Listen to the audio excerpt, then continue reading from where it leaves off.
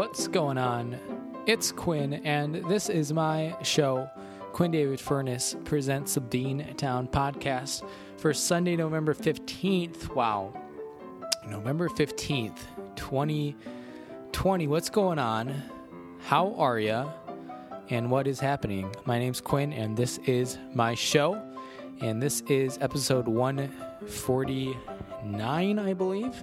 Plus, 8 Beantown Unplugged specials, something along those lines, of our show that we started all the way back in January of 2018 from A17 St. Paul Street. We're coming to you live up here in Rogers Park, and I am thrilled that you are joining us today for a couple different things. Primarily, and probably the reason you're all here, it's part 3 of our New England road trip.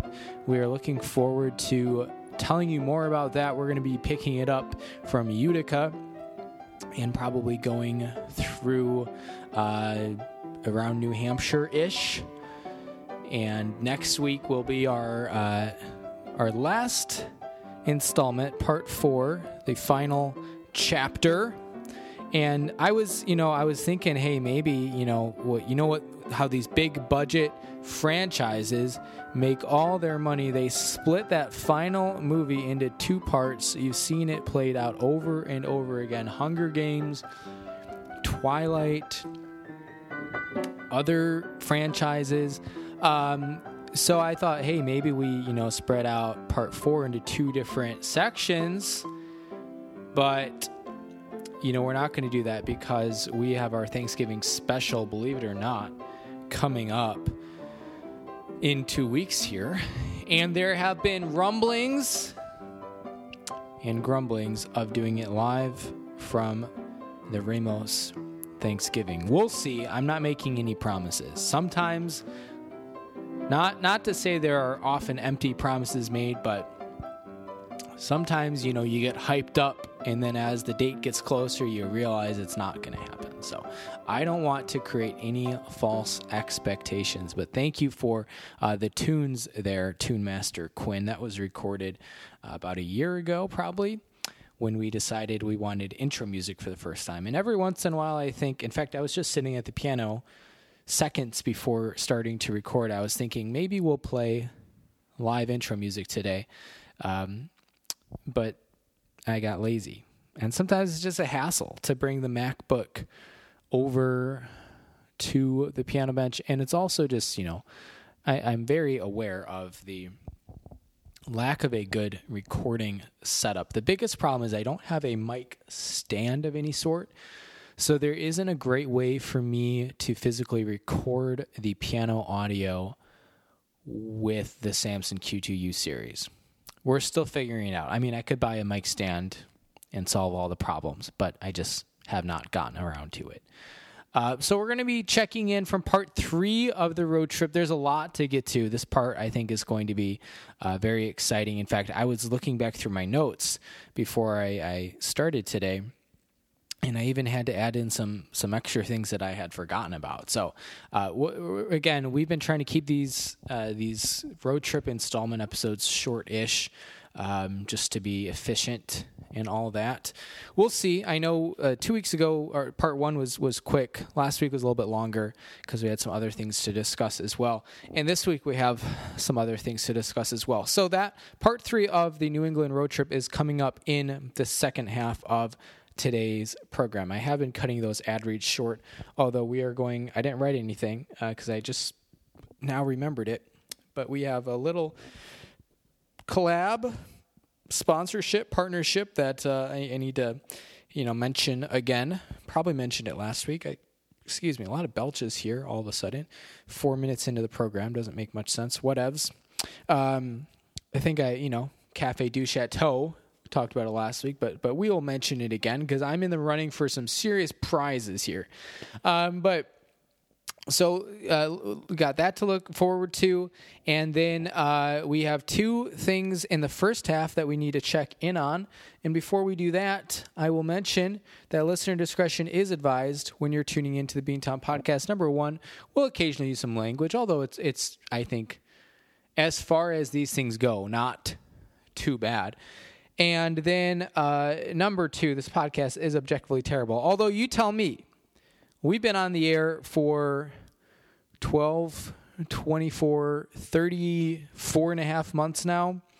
Still going strong, 34, I think. 34 and a half months. Still going strong. And still, we are far from the peak, the mountaintop, if you will, of our listenership here streaming live on Beantown Networks. But, it is what it is. And I do believe, I legitimately believe that someday we will be back to our glory days, the great heights that we achieved back in the summer of 2019. We had a couple episodes that were over 1,000 downloads, which was awesome. Listener engagement was great.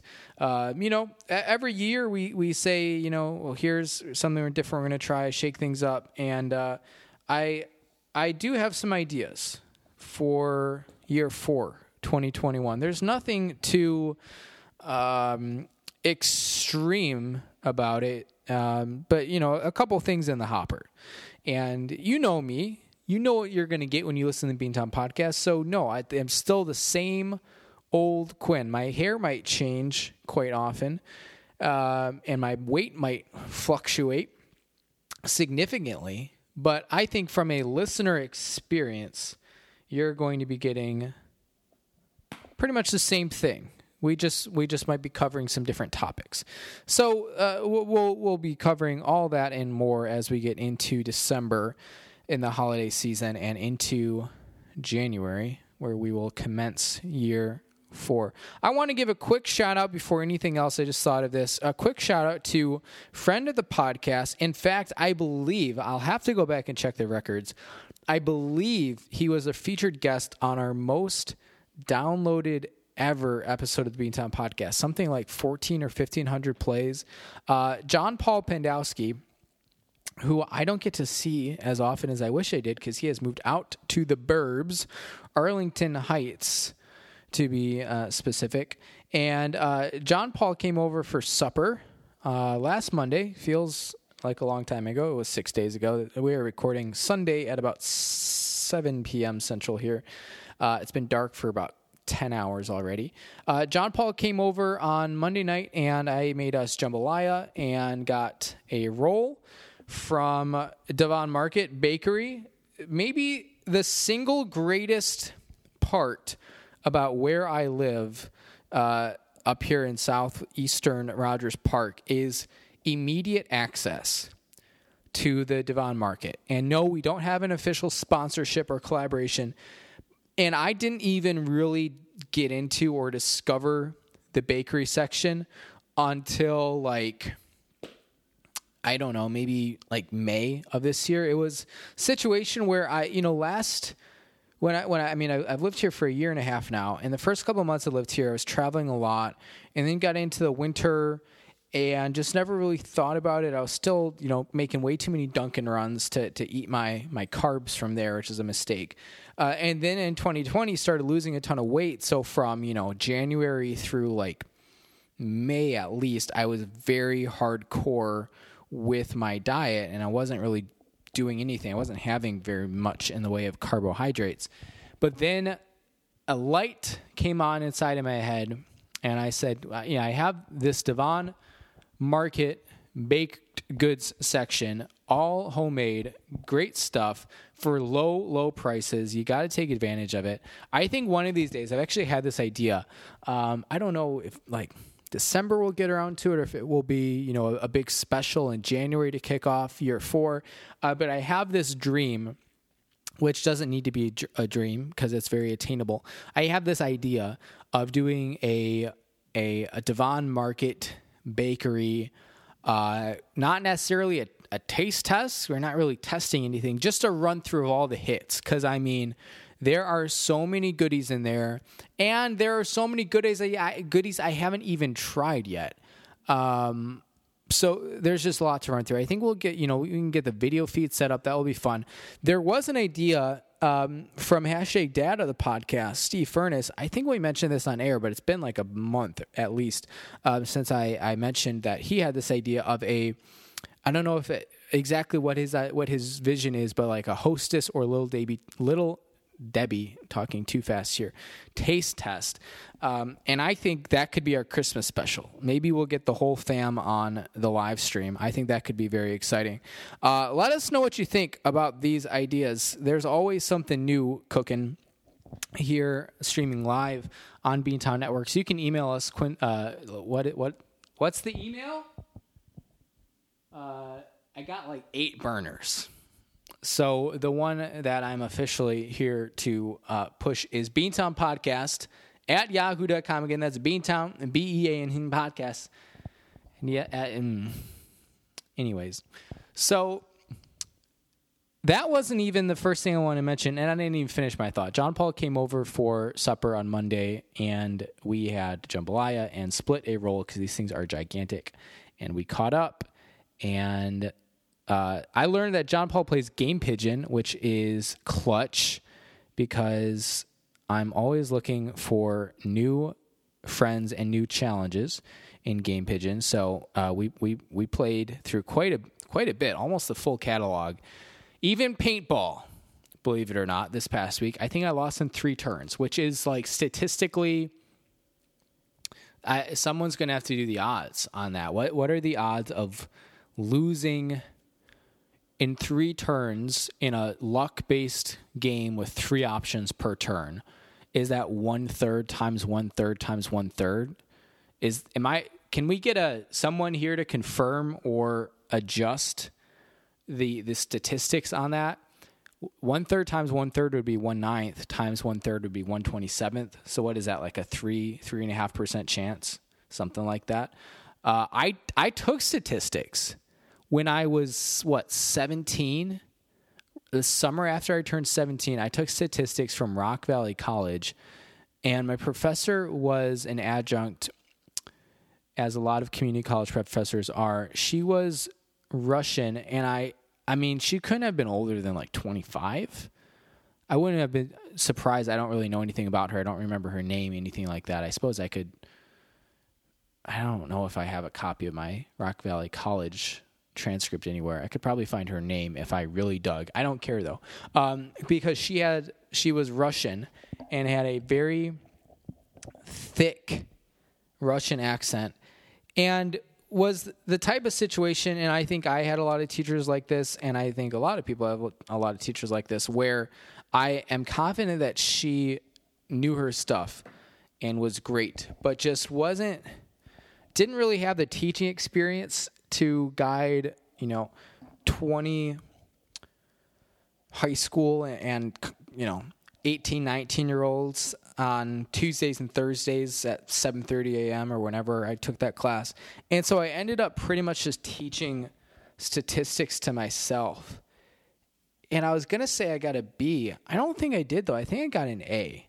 I think the only class I got a B in college, which was a B+, was Gen Chem.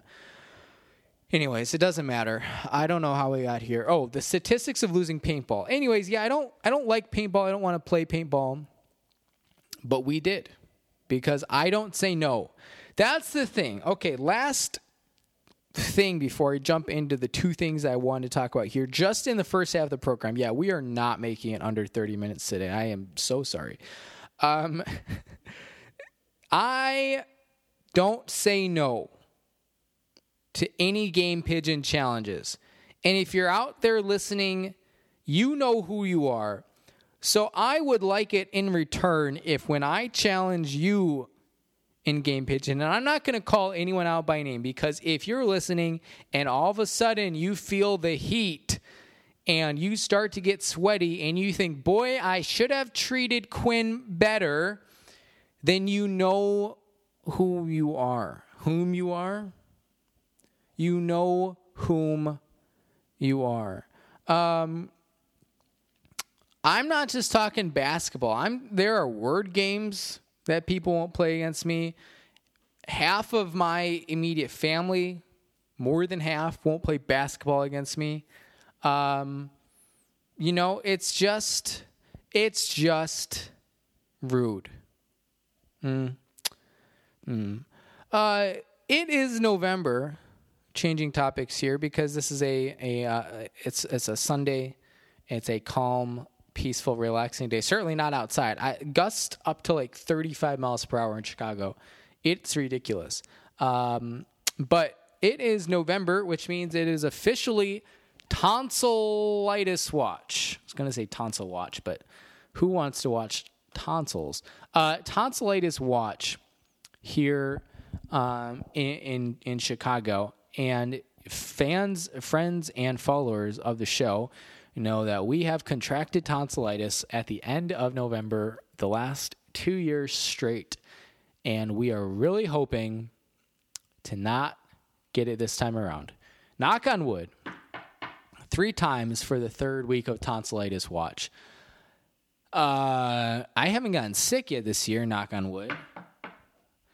And we are still healthy. We had a full week of health. There's still 5 hours left in the week. You know, I had a 3-day weekend this weekend, but because I took Friday off and had nothing to do, and I was still just like on the couch in front of my work computer, dicking around, playing Toon Blast, not doing anything, which is basically a normal Friday for me when I am working, because Fridays are generally pretty slow. I mean, I was thinking about this. I was in the shower an hour or two ago and thinking, like, this was a 3-day weekend. I completely forgot about that. But honestly, I think it's going to kind of be that way the rest of the year. I mean, I work 5 days this next week, and then I don't work another Friday in 2020. Week after that is Thanksgiving, and then December 4th, hashtag brother of the podcast, Jack Furnace's 28th birthday, I'm taking off. Just because. No, it's not because I'm planning a surprise trip to the Big Apple. Not in this economy. December 11th, I'm off. And December 18th is already part of my Christmas vacation, which does include, 5 vacation days that I'm taking. But if anyone has any ideas for fun things you can do by yourself on a Friday with the day off when it is cold and miserable outside, just LMK, LMK. Or a KMP, keep me posted. I never used that one before. So that's the first thing I want to talk about, Tonsillitis Watch. Number 2, before we get into a brief ad break here and then gear up for part 3 of the New England road trip. Wednesday night, was it? Wednesday? Thursday? I think Wednesday. Was the series premiere, season premiere. I don't really know how this is labeled. Is it all one show and each season is a different cast, or are they separately distinct, unique entities? I don't know. It doesn't really matter. Real Housewives of Salt Lake City debuted, premiered, however you want to call it. And obviously, that's a big deal because we are now going to be spending just a few brief moments every week here on the Beantown Podcast until I forget about it, giving you that was a tough one, the weekly rundown of Real Housewives or Desperate Housewives of Salt Lake City. So let's jump in here. We had our season premiere Wednesday night, Salt Lake City, a whole new scene. Usually it's somewhere hot, sexy, and warm, like Orange County, Atlanta, other places. But this time, we're going into the mountains. High elevation, low salt flats, and a lot of Botox. So let's run through the ladies. And, we're not going to do a whole episode recap, at least not for this one, because we got a lot of ladies to get through. So there are 6 Desperate Housewives here. Terry Hatcher not available for this season. So let's start with Lisa Barlow. And just so you know, there's like 2 brunettes, 2 blondes, and 2... They're not both black. One is black. One just kind of looks black because she's like Tongan and Vietnamese or something and has had a lot of work done. It's tough to differentiate. Lisa Barlow has her own like 4 different tequila brands or something, and she's on the show introducing herself and is like, you have probably heard of my tequila brands, and she was running through all of them, and I was like, no, I haven't. Her husband is John, and I think he's the most intriguing part of this relationship, not because we know anything about him, but because we know a little something about him. He, in the first episode, takes off for Chicago because he says he has a big deal to land, and I am very confident, like 93%, that's an A minus, depending on your grading system, that he has a secret family. So rest in peace, Lisa. Then you have Meredith Marks. Imagine if Bruce Jenner was a female. This is what Meredith Marks would look like. Apparently she's a jewelry designer, although I don't really remember anything about her jewelry. The best part about Meredith is her son, who dropped out of college just to be on the show, Brooks. He's 21 and extremely flamboyant, but he's got personality. He was made for this type of show. And I don't really know anything else about Meredith except she is really scary to look at. So usually when she's on the screen, I just kind of do something else until it's someone else's turn. That's Meredith. Next, meet Heather. She's like if Busy Phillips aged 50 years, then had an inordinate amount of medical procedures to try to reverse the 50-year aging process. That's Heather in a nutshell. On the show, she's blonde. I don't know if she's really blonde. It's tough to know. I don't really know a lot else about Heather because I don't remember. She's just kind of there. Now, next, meet Whitney Rose, which I think that's a porn star name. I would say I'm going to do research, but this is a wholesome show, and we don't do that sort of thing. Whitney is apparently descendant of like some big important Mormon person who was maybe allegedly the bodyguard for Brigham Young and or Joseph Smith. I don't know. I don't remember exactly what they said. This was already like 4 days ago. Whitney in the episode is getting ready for a big marriage, but there's a shocking reveal that's not shocking because anyone who's ever seen Real Housewives before knows that they love to do this. She's revealing or renewing, her wedding vows to her husband, now husband Justin, not her original husband.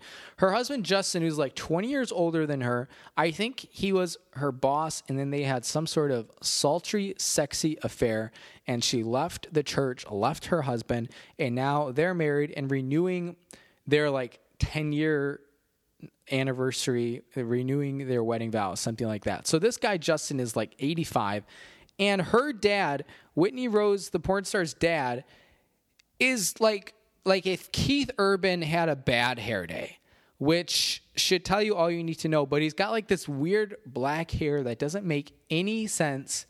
I just want him to not be on the screen anymore because he is almost as scary to look at as that other blonde lady. What's her name? Heather? I don't know. That was so long ago that we talked about her. I will say Whitney Rose is probably like the most normal looking one. Not that she's necessarily the most normal one, although I think she is. She's kind of normal. But anyways, yeah, I think she's like probably my favorite, only because she's not an awful person. Next, meet Jen Shah. And this is the one I was telling you about who like isn't black, but if you just took a look at her and someone told you she's black, you'd be like, yeah, she's black. Anyways, kind of a Felicia Allen Ayers Rashad. What's her name from the Cosby Show? She's married to that Vikings running back. It says she's Tongan and Hawaiian. Okay. But she wears so much stuff and has had so much work done, it's hard to know. She has some sort of like chalet is what they call it, which I think is just what they call houses out in Utah. regardless, though, she hosts a lot of parties, and I think there's this big party at the end is someone's birthday party. Maybe Meredith? I don't know. I get these two, or was it Lisa's party? I don't know. But there's a lot to keep track of here. Jen Shah is fine. I don't really know. Then meet Mary Cosby, who is not Felicia Allen Ayers, Rashad Allen Ahmad from The Cosby Show. Another Cosby. This is Mary Cosby, and we don't meet her until there's like only 20 minutes left in the episode. But turns out Mary Cosby, in order, and we didn't really get an explanation on why it had to be this way. It just is. So I'm asking all the beanheads out there to accept it. If you're ready for the shocking twist, here we go. In order to be in charge of the Pentecostal church in town or something like that, she had to marry her grandpa. I'm not kidding. She's married to her grandfather. So if she had a kid, then that kid would be not only her daughter, but also her stepmom. Did I do that right? I mean, just shocking. So if she has a kid, that, let's just, for argument's sake, it doesn't matter, it's a daughter. That girl, her dad is also her great-grandfather. Her mom is also her stepdaughter. And this is like, we used to know the Krinickises, Krinickas, growing up, and there was something weird like that with like a double marriage or a triple marriage, which I know is more common in Utah, but not in Rockford, Illinois, where there was like someone's sister was like 40 years older than them. I don't know. I don't have the math on this, nor do I have a diagram.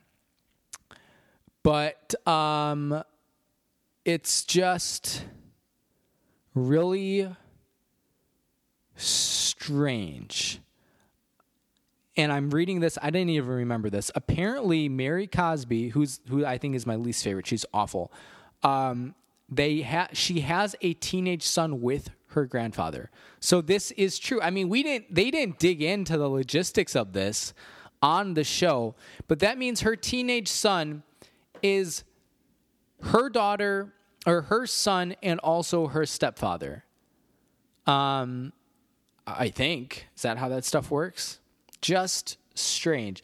Anyways, Mary's a terrible person because apparently she got really upset at Jen Shah. I don't remember, because at sometime in the past, Jen Shah like walked into the room and Mary Cosby was upset because she smelled like the hospital when Jen Shah had just come because her aunt was getting a double amputation, and Mary Cosby now has this beef with Jen Shah because Jen Shah came from the hospital and didn't shower before they met for, drinks or whatever it is. I don't know. We didn't get the full story.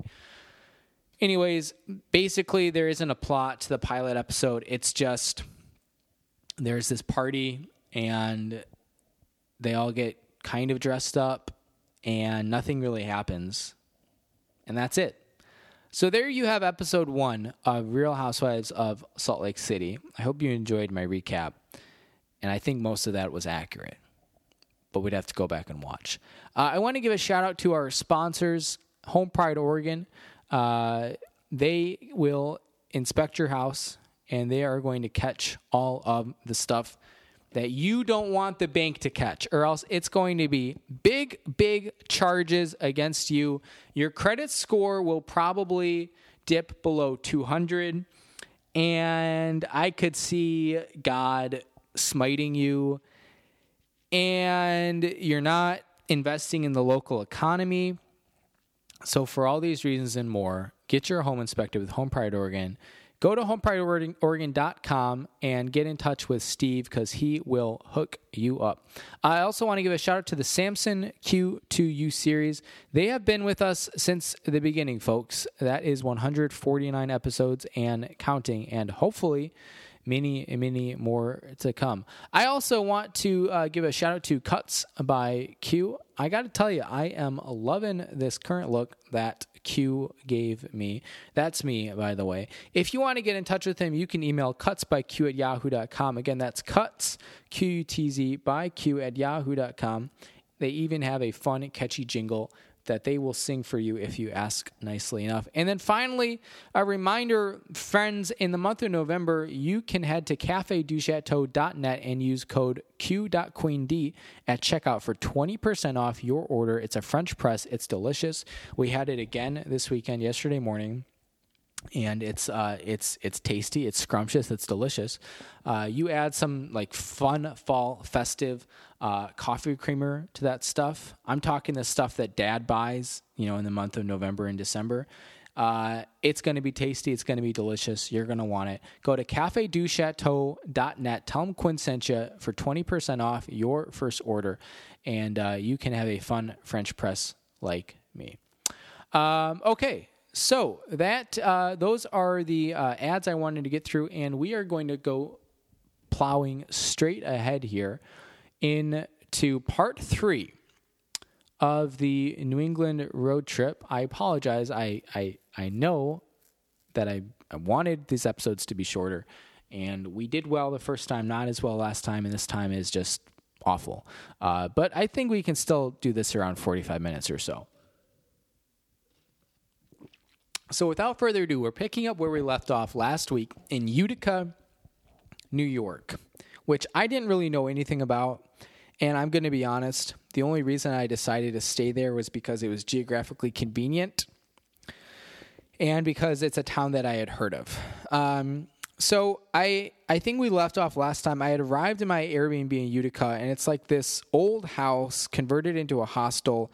I did not have the right code. I was given the wrong code to get into this place, which was just frustrating after a long day of driving and hiking. So wait around for a while and finally get the code, and we are in. This place was very Shining-esque. We're talking the whole deal. Totentanz playing in the background, not actually, but in my head it was.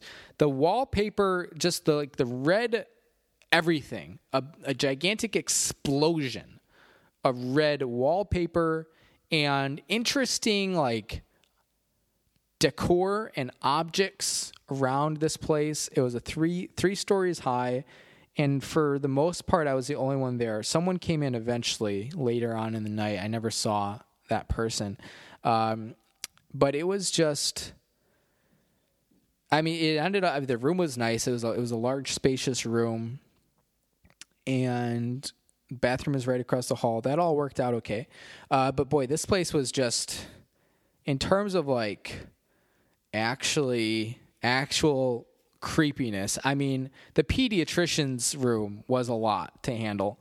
But for the most part, I wasn't creeped out with that place. It was just wow, there's so much going on here. The man in the trailer in the back, the fact that my room has a sink, the just insane level of marijuana smell, the lack of toilet paper, I wasn't necessarily creeped out. It was just wow, there's a lot going on here. This place outside of my room, which locked thankfully, was legitimately scary. So I wake up the next morning early. This is Tuesday now. Let's see, is that right? Yeah, Tuesday morning, I decide I'm not going to do any wild hiking today. So I decided to go for a run in Utica. And there's not much to run around. It's a fairly small, kind of rundown, old school blue-collar town back when railroads were a thing. So I run out by the zoo, kind of a brisk morning, kind of some elevation gain.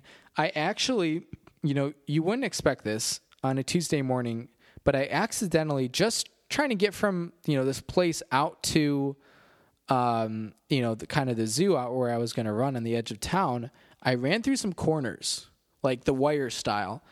And didn't have any issues, but just like the amount of just out in the air, out in the open, dealing that was going on was just not something that I'm accustomed to seeing. I mean, that's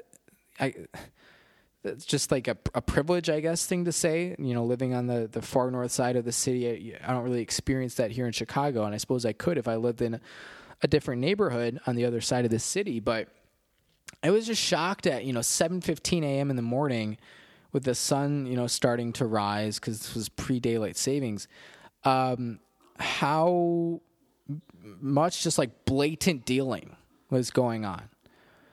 It just, I guess, is there no like cop presence in Utica, or do the cops in the corners have an agreement like Amsterdam style? I don't know.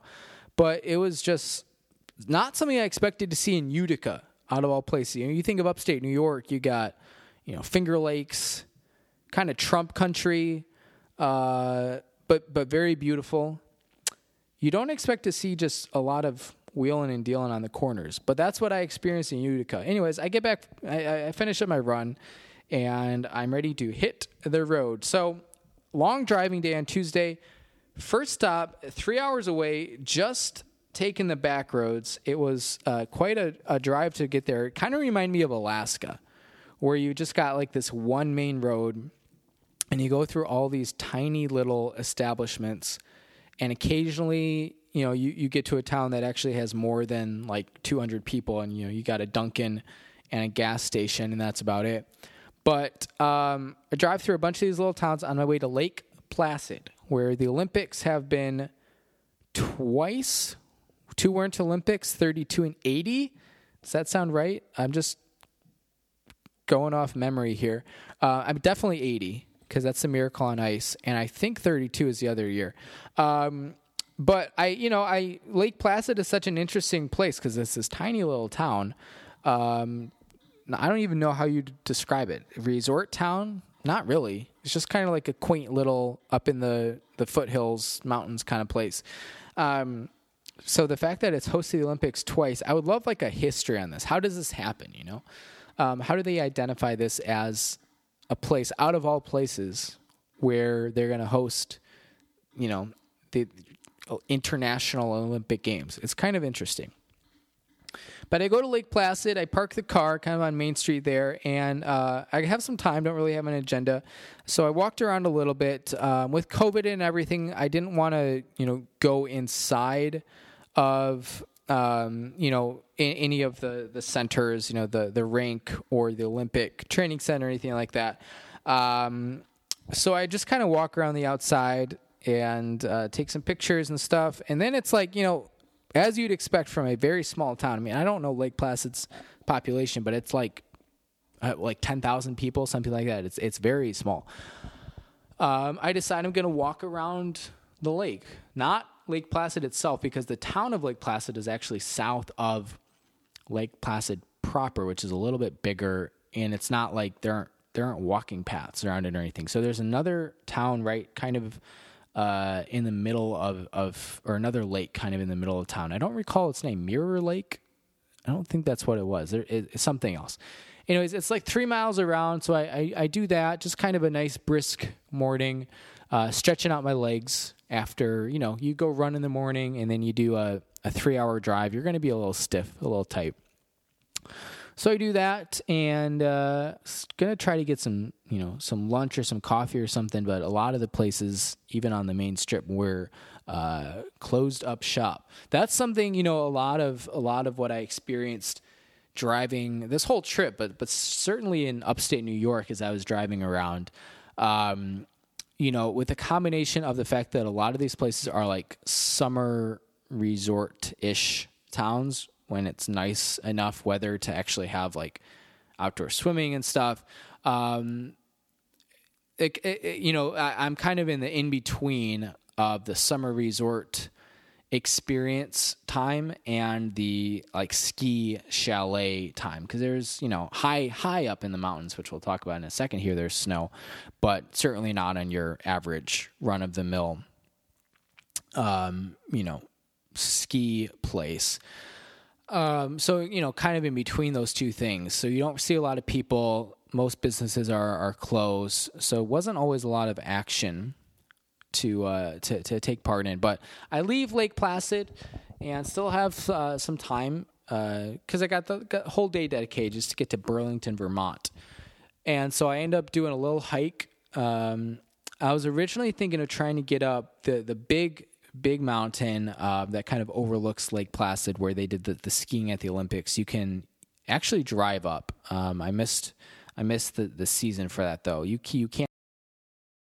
It's going to be like a 6-hour hike, and I did not have the daylight for that. So I go to a smaller hike called Cobble Lookout, Cobble, which I'd have to go back and look. I don't really recall this hike at all because I did one like every day, but I think this was 2 miles out, something like that, maybe even less than that. Nothing strenuous, just kind of a nice overlook, and got to see a nice view of the Adirondacks as I was just going up, and had a nice lookout. The weather was nice. It was kind of a gray day, but not cold, not super cold, probably like 45, and not terribly windy. So it was a nice hike. I think I saw like 2 other people on the trail. This is a Tuesday afternoon, so I had it all to myself, and no phone service. So just kind of peaceful, calm, relaxing. I come back down, actually there were a number of these places. You kind of have to drive out into the middle of nowhere to get to the trailhead for Cobble Lookout. But you pass Santa's Workshop. Oh man, if you Google Santa's Workshop Catskills or Santa's Workshop Lake Placid, you'll probably find it. Another place that was completely closed, but looked like, is it Santa's Workshop, the North Pole, or both? I don't remember exactly what the business was called, but looked like a hoot, a real hoot and a holler. I'm gonna have to take the kids back there someday because it looked like there were a lot of fun, wintry things going on that we could possibly participate in. I'm thinking like reindeer hunting and a Christmas cookie bake-off contest, and potentially pin the tail on Mrs. Claus. I don't know all what games were there because I could only see it as I was driving past from the road. But I decided to work my way up to the Canadian border, and this was fun. I get up close. So essentially you can either, go on the, under kind of Lake Champlain, not necessarily under it, but there's a main bridge. I don't know the name of the town that kind of cuts through the middle of it. Or you can go all the way to the top, to the border, and there's another crossing up there. So I decided, I got time. Let's go all the way to the top. If I could freely go into Canada, then I probably would have, incorporated a Montreal night or day into this trip, because I've only heard good things about Montreal, and I'm so close. You get to the border, you're like less than an hour from Montreal. You're right there. And so I would have loved to do that. Unfortunately, due to circumstances, we physically cannot enter. I would not be allowed to enter Canada. So I go up to the border. I take a little look at the border crossing, and it seems like it's pretty well protected. So I decide not today. I will hopefully have another chance in my life to go up to Montreal. But as I'm driving up there, you're kind of in the sticks. So your radio station options are pretty much Rush Limbaugh and another Jesus channel. I know they're separate. There's your Jesus channel and your Rush Limbaugh channel. And then occasionally you get like a good, rock and roll throwback channel. But for the most part, very limited options until I get up closer to Montreal. And oh man, did I stumble upon a gold mine. French radio, which is kind of a mix of classic talk radio and classic just like playing music radio, because even on a Tuesday afternoon at like 4 p.m., this wasn't like a morning show. A lot of radio stations have your morning shows and you have 1 or 2 hosts. But this was like a morning show in the afternoon with very limited music and a lot of talking. and I think 5 hosts. I had a hard time telling, but they were very loud, vocal, and laughed a lot. This French radio, and I don't really know any French, and my cognates, is that the word? Cognates, where you have words that will sound similar to each other in different languages. If so, I'm giving myself bonus points because I am not a linguist by any means. But I couldn't pick up on any cognates, if that's right. If it's wrong, I apologize because I just invented a new phrase or word. But I had no idea what they were saying. But they were very happy people. I don't know if there was something in their, French Canadian breakfast that morning that made them that way, or if they just had an extra dosage of maple syrup. But it was fascinating to listen to. So I got some good Montreal radio exposure, and then, I worked my way back down to Burlington, home of Bernie Sanders, and I saw. I forgot. I didn't even make note of this. I just remembered that this was like the one thing I saw in Burlington, because I got there after it was dark and it was raining, and it was just like I'm not actually. I had wanted to spend a little bit of time walking around downtown because it looks really beautiful. It's on Lake Champlain, and you got the University of Vermont right there. I decided not to because of the aforementioned icky weather. But I saw the world's tallest filing cabinet, which is just a large, just single high. There's no base or anything, just starts at 1, goes up. And it was maybe, I don't know, like 30 feet high, something like that, 40, 45, maybe in the 40s. Just single high filing cabinets stacked on top of one another, kind of like a totem pole. But that was I was going to say that was fun. That was cool to see. I mean, that you drive past it. There's not even like a plaque or anything. And it's not like in this dedicated space or park section. It's just in this like warehouse area, and there's just kind of an empty lot. And I wasn't sure when I first drove past it if that was it, because it's just there and there's nothing else. But lo and behold, what a great phrase, lo and behold. There it was. So I saw that, checked into my room in Burlington, and I woke up very early the next day. And this is one where I wish I had more time to take you through the entire experience, but because of time constrictions, and I do want to get through to New Hampshire here. I wake up, so it's Wednesday now, and I'm in the Green Mountains. Well, I'm on the edge of the Green Mountains here in Burlington, and I want to go for a big hike. I wanted this to be a big hike day because I've never been to the Green Mountains before. So I am researching my options while I'm in my Airbnb in Burlington. I'm like, what can I do? What's feasible here? You also have to keep in mind it's late October, so it's getting pretty cold and could be like snowy, icy conditions on any like hardcore mountains. But I'm like, I want a challenge, and I don't have any equipment. I have some stretchy gloves and my running shoes. That's about it. But I find this cool looking hike that's just perfect for me. You know, it's like 3.4 miles one way.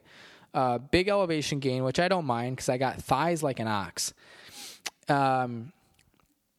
It's called Camel's Hump, and it is about 45 minutes from Burlington. It's the third tallest mountain in Vermont. I don't know exactly how tall it is, like 5,000 feet, something like that. But it's, it's like a 2,600 elevation gain over like 3.5 miles. So that's pretty serious. And there were definitely times on this hike where I was going straight up, but I wake up early in the morning and immediately there's an issue because I like to, not to get too descriptive here on the Beantown podcast, but I like to go number one and I like to go number two when I wake up. That's when I do it. One a day. I put me in the Dulcolax commercials because I am regular and consistent. I did not have to go. So I'm like, well, maybe this will just be an off day. Taking the day off, letting the boys rest, whatever. But I wake up very early, maybe, I don't know how early it was, maybe like 5:30, 6, something like that. And I get my Dunkin', obviously, in Burlington. I drive out, and this trailhead for Camel Sump is like way back. Like you get off the interstate to a lesser road, and then from that lesser road you get onto someone's driveway, and then from someone's driveway you get onto some sort of gravel, loose assembly of gravel, and from there you take that back like 3 miles. So cell service is gone, which this didn't become a big issue, but after I finished, I got turned around, because I don't have a map and no like actual physical map. So I'm literally just like driving until I can figure out until I can either figure out a way back to civilization, or I just randomly pick up a phone signal. Going there is not a problem because your phone kind of like stores your desired location, and it will take you there even after you lose your cell signal because it's kind of got like the route saved or something like that. But coming back was an issue. I didn't drive around for super long, but maybe an extra like 10 or 15 minutes longer than what was necessary until I found a FedEx truck, actually, very Castaway-esque, and just followed that until I was able to get cell service back. Then I figured out where I needed to go. But this hike, Camel Sump, I'm the first one there, and I get out, and already it's like, well, there is no way in HE double hockey sticks that I'm going to go very far at all without needing to relieve myself. So I know it's going to happen. It's like, so how can we make the best of this? Well, with a couple of Dunkin' Donuts napkins and just a free-wheeling, easy attitude, went number 2 in the woods. And I felt great after, and I got lucky because it was a pretty efficient BM, if you will. But I get started on my hike, and it's one of those where it's a kind of a little bit not long, but a jaunt through the woods, fairly level, some elevation, but nothing crazy. And then eventually you kind of start your climb, and you're kind of walking up on you're not on a stream, but you're next to a river, and because it's a very steep elevation gain, and you're on this fairly heavily trafficked trail, a stream kind of develops, on this trail. So it's kind of slippery because I don't have, my shoes aren't awful. It's not like I'm hiking in Converses or something, but I'm hiking my fairly old worn out running shoes.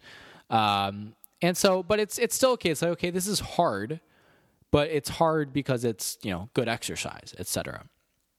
Eventually you reach a point where the watery brook or stream and the slippery rocks, it turns into ice and snow, at which point I'm like, oh, I'm going to do this. I'm going to go up, I'm going to come down, but it's not necessarily going to be as fun anymore. And it's going to go from like a cool thing that I can say I did this hike to like, okay, this is legitimately not scary. Like, no, it's not at that level. And you're still in the woods. So it's not like you're on some sort of sheer cliff or something. It's just, you realize at some point, unless I am extraordinarily cautious with every step going up and coming down, I'm probably going to end up on my butt at certain points. And coming down, you had to go off the path sometimes because, occasionally you just have like these not vertical, but near vertical, couple feet drops where it's like, if it was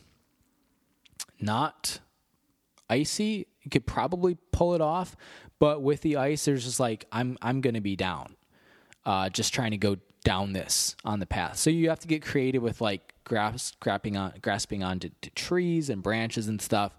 And it got a little hairy. I don't think on that hike in Vermont that I ever fully ended up on my butt, although there were lots of times where I felt like I was on Dancing with the Stars with the amount of foot shuffling I had to do to stay upright.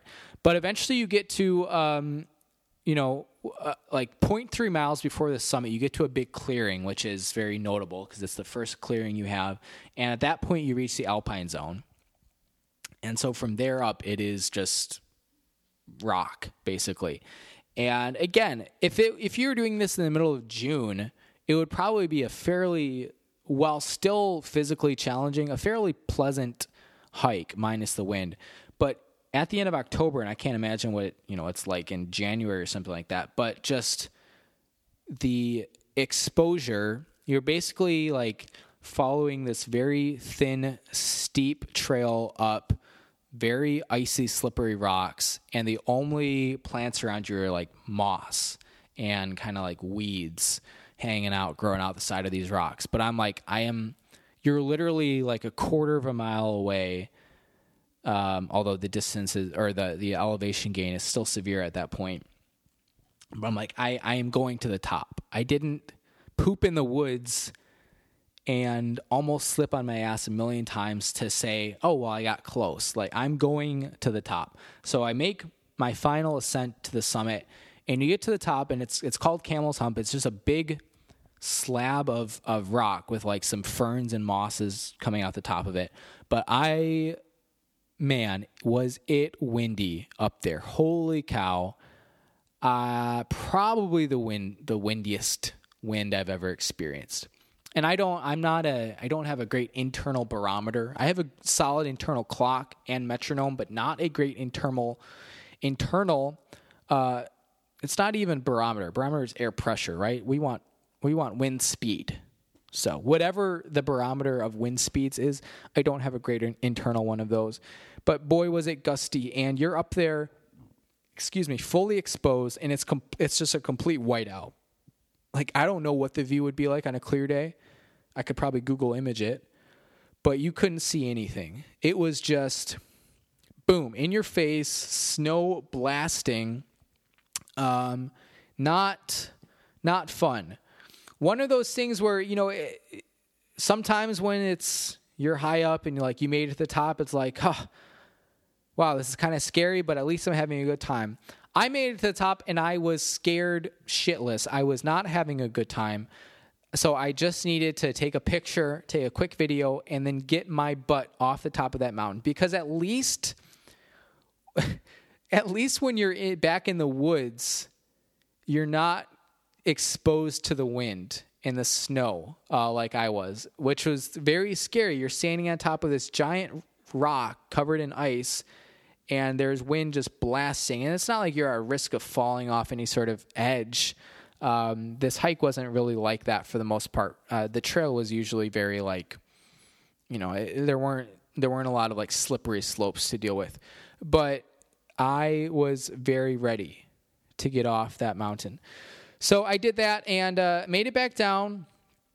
Tough on the knees for sure, as you would expect, but no real scares. Saw a lot of other people coming up as I was coming down, because by the time I was coming down, it was only like 9:30, 10 o'clock, something like that.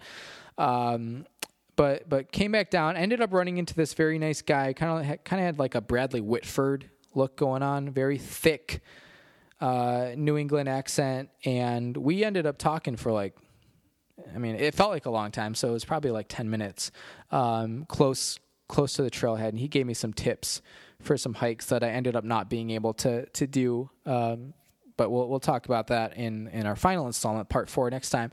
But get back to the car, and aforementioned, took me a little while to get back to civilization, figure things out, but I do that, and then I make the drive.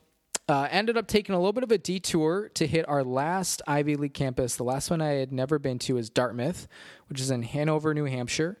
So I actually ran a couple errands. I got stamps and I got postcards, and I ended up mailing those out to close family members.